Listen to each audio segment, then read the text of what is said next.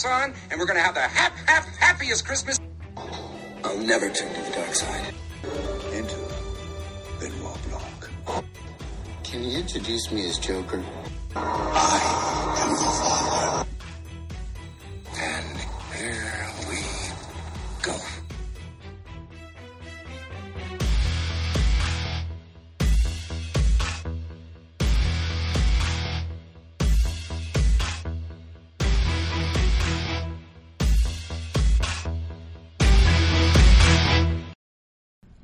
Hi, everybody, and welcome back to Phil at the Movies. I'm your host, Phil Walsh, and you're listening to episode number 83 of this ongoing podcast series that is for the love of movies.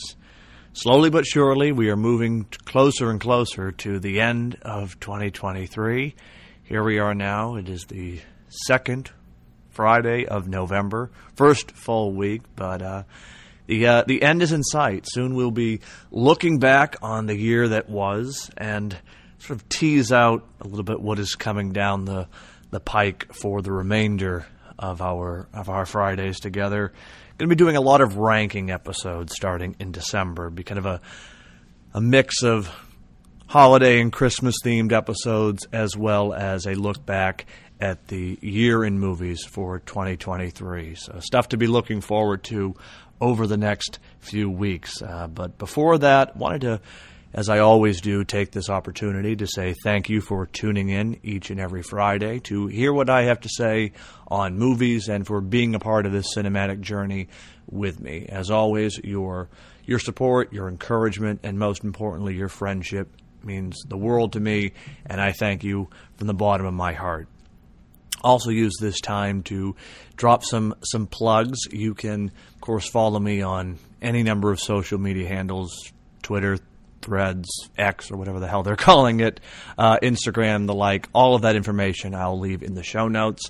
And I'll also use this opportunity to plug the show that I do with my two friends, Chris Evans and Anthony Caruso, DC Unlimited Pod. We drop a new episode probably every 2 weeks or so. We've got a new show in the works. And so if you haven't had your fill of me here and you need to satisfy your Batman and DC Comics desires, I would encourage you to check out that show and give us a listen. Now, for today's show, I'm going to be reviewing a movie that just opened last week, and it is getting rave reviews, and it is the film Priscilla. This is by director Sofia Coppola, and I have to say, this is a surprising film for me because I did not have it on my radar earlier this year. It sort of snuck up upon me, and I wasn't entirely sure how it would go.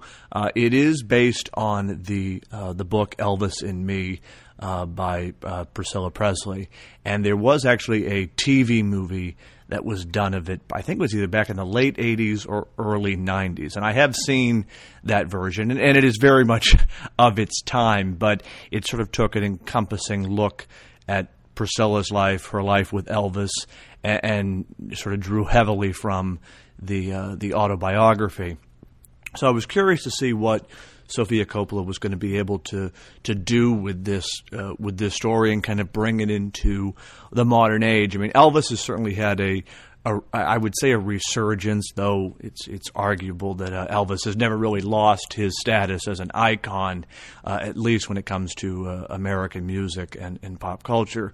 Certainly with last year's film starring Austin Butler in the appropriately titled Elvis, it does seem like there is some kind of renewed interest in both his music but also the life of Elvis Presley, because he really is that first kind of major rock star, entertainer that sort of kind of broke the mold, if you will, for many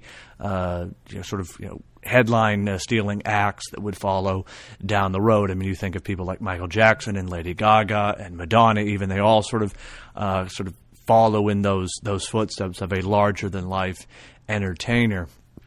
Each one, of course, talented and respected in their own right, but Elvis has always sort of captured the imagination of the public, and certainly his marriage, his relationship with Priscilla Presley, or at the time Priscilla Beaulieu, that's definitely been a source of interest and intrigue. And I sort of liked how Sofia Coppola really compared them to American royalty, because certainly in this country we don't have kings, we don't have queens.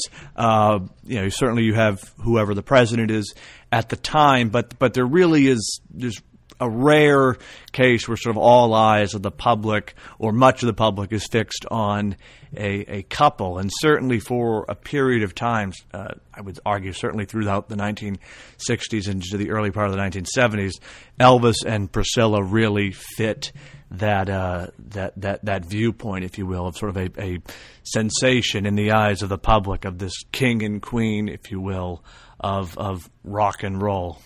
So on to the film itself. As I said, this really was one that I did not have on my radar, but I've always been fascinated by Elvis's story, and I do like a lot of his music. So there was that kind of immediate interest, and certainly last year's Elvis definitely rekindled that interest. But I was really fascinated to see this sort of look at behind the scenes, because certainly, I'm going to say right out, I'm not going to make any comparisons between what Austin Butler did with Elvis last year and what Jacob Elordi did with Elvis in Priscilla, because these are two different interpretations, performances on a real-life figure. And it wouldn't be fair, it wouldn't be appropriate to sort of compare and say, well, this performance was better or this performance didn't match up. Or, again, it's irrelevant, because what you were seeing in Austin Butler's Elvis is not the same as what you're seeing in Jacob Elordi's performance. It's totally and tonally different takes, and so I think that's kind of get that distinction out right away. But as I say, for me, this film was a complete surprise, and I thoroughly enjoyed it. It is sublime, if I can put it that way. The performances, as I mentioned, Jacob Elordi, who plays Elvis, and Kaylee Spaney, who plays Priscilla, they are incredible in this movie. They are, again, you're playing real life people, so it's not like you're sort of creating a character. I mean, you are in a sense in terms of performance, but you are sort of retelling, if you will, actual events. And I was just mesmerized by what they both did with these two, frankly, iconic figures in American history. And it was very revealing, because it's so much that the public knows, so much that we kind of have in the collective imagination. And I felt like they were able to offer us something unique and different that is unlike any other sort of take, if you will. It is a very intimate and private look at their lives, at Elvis and Priscilla's life, predominantly told through Priscilla's point of view, which I think was a fascinating way to sort of present the story. Yes, it draws from the biography, but I think making her the central viewpoint character for the audience really brings you into that world and what it was like for better or for worse, these two people who were, kind of going through the trials and tribulations and the highs and the lows of first love, and it's really an unvarnished look at that. Now, as I said, you cannot compare, nor should you compare what Austin Butler did in Baz Luhrmann's Spectacle, because these are, it's like night and day. I mean, and I'm not, again, making a sort of a comparison in terms of quality. I mean, they're just tonally different films. Baz Luhrmann's is much more of a spectacle, whereas Coppola's is much more in the vein of a quiet and reflective drama.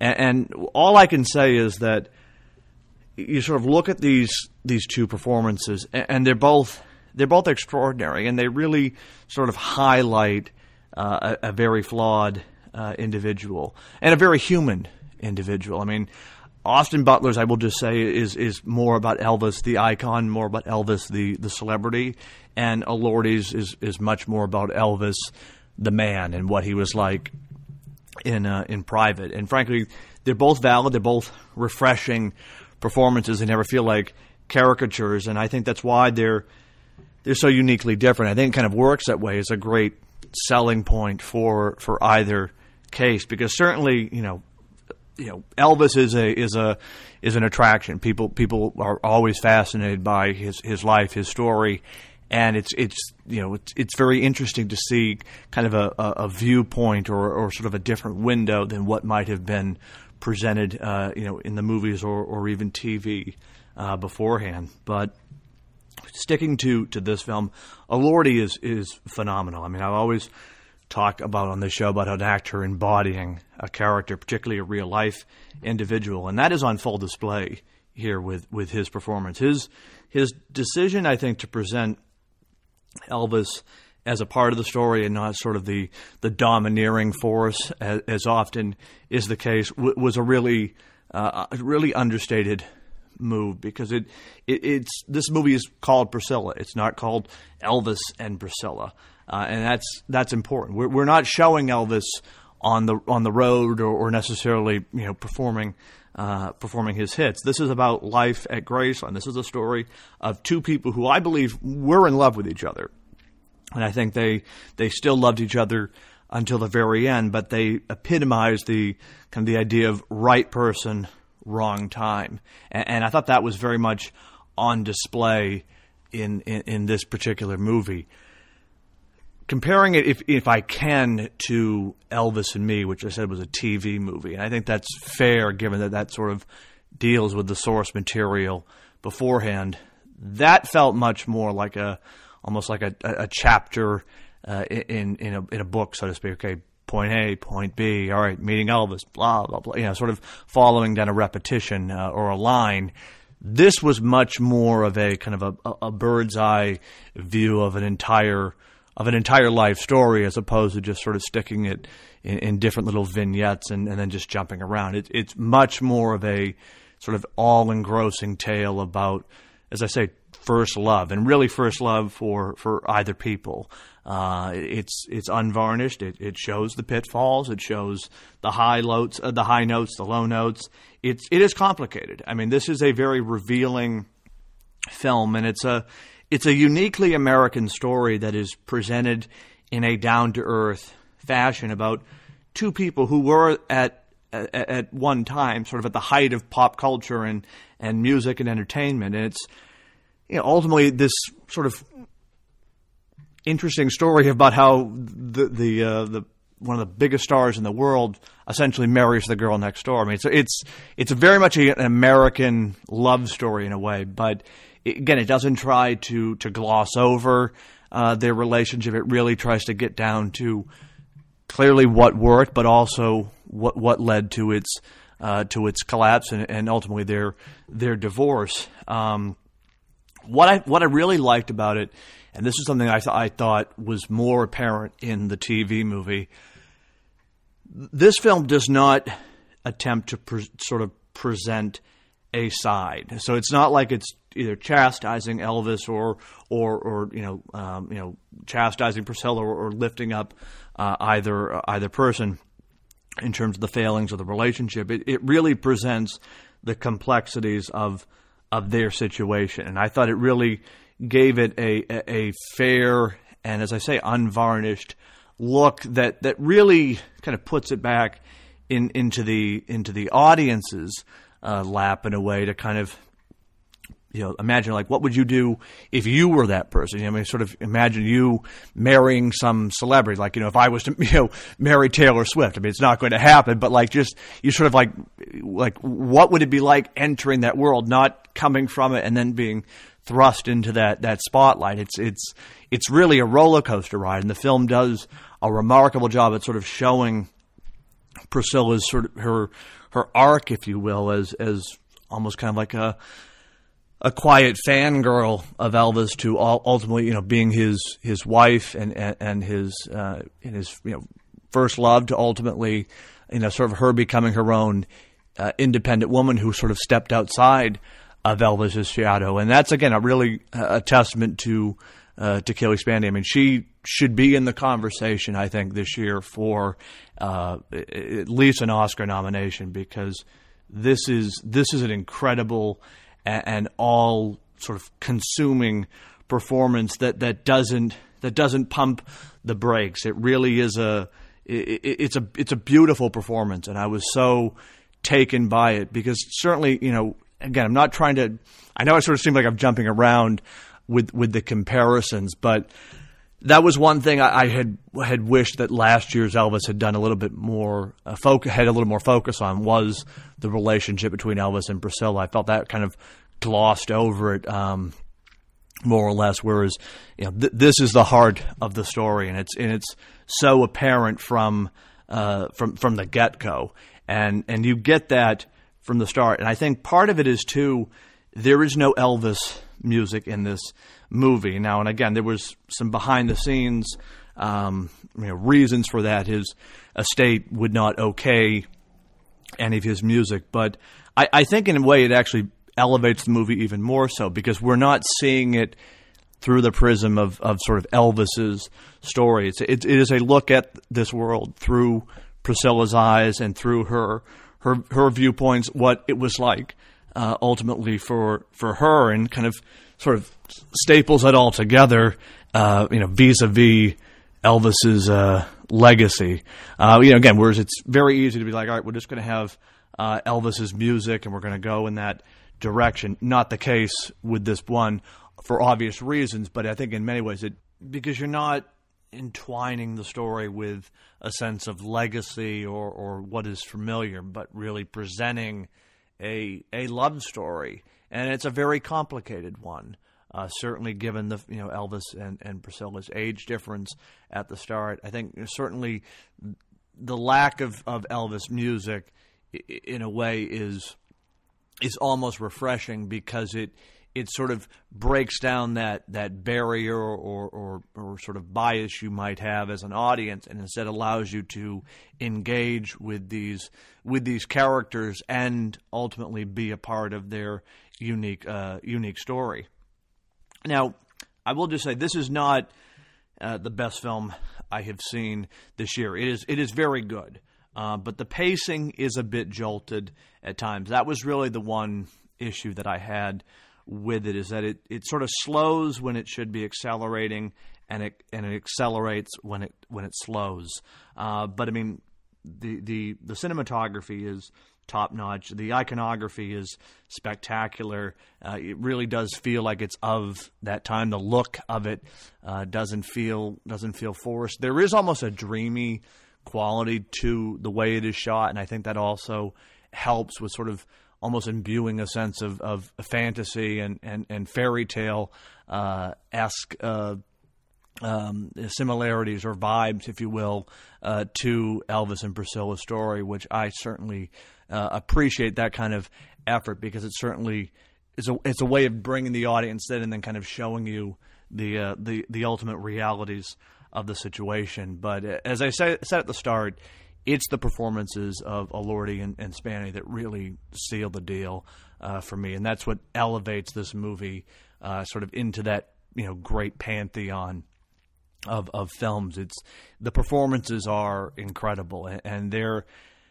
nuanced, they're layered, and as I said, they're authentic. It's never as if there's a kind of a caricature or a really bad impersonation or interpretation. It really feels in spirit and being true to these real life individuals, but also kind of presenting in a way that is engaging and has that larger than life cinematic quality. So I would say ultimately it's the performances that make this film memorable to me. Again, as I say, they're not flashy, they're not brazen, they are real, they're grounded in authenticity, which is, again, it's particularly hard to do in the case of Elordi's job, because Elvis is an icon and everyone has kind of an opinion or a take on him, and so it was really refreshing to see him bring a different side, if you will, for audiences to appreciate and to see. And again, as I say, Spanny should be in the conversation for at least an Oscar nomination this year, because it really is a beautiful and just complicated performance of this woman trying to sort of make sense of this world that she found herself in, make sense of her feelings for this man, and ultimately trying to chart a course for herself in her own life. But I would recommend this film. As I said, it's easily a 3.5 to 3.5 out of 5 stars. It's a solid effort by Sofia Coppola. It's again very quiet, very intimate.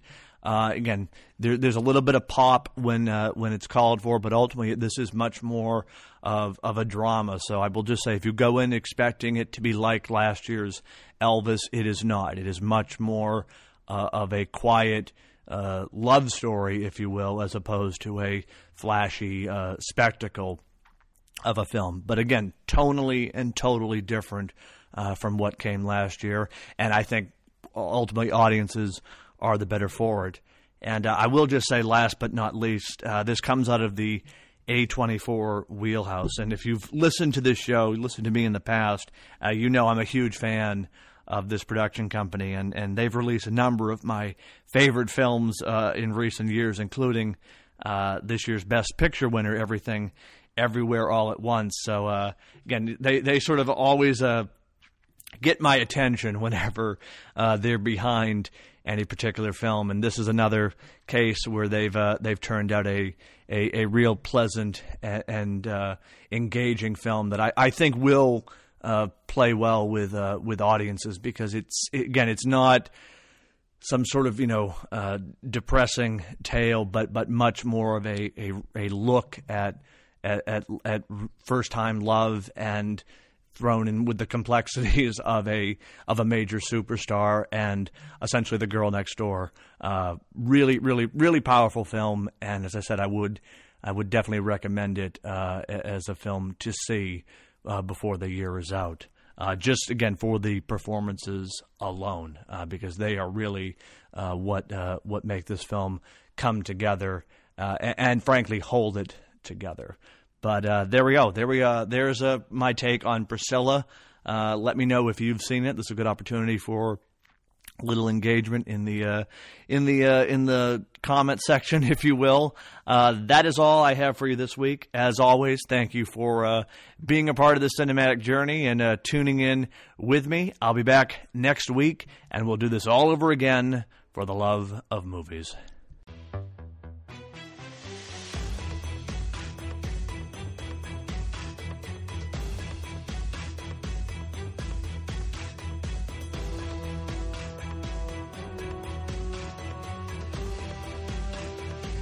All copyright material used or referenced in this show belong to the rightful owners and is made possible by the Fair Use Act. Thank you for listening to Phil at the Movies.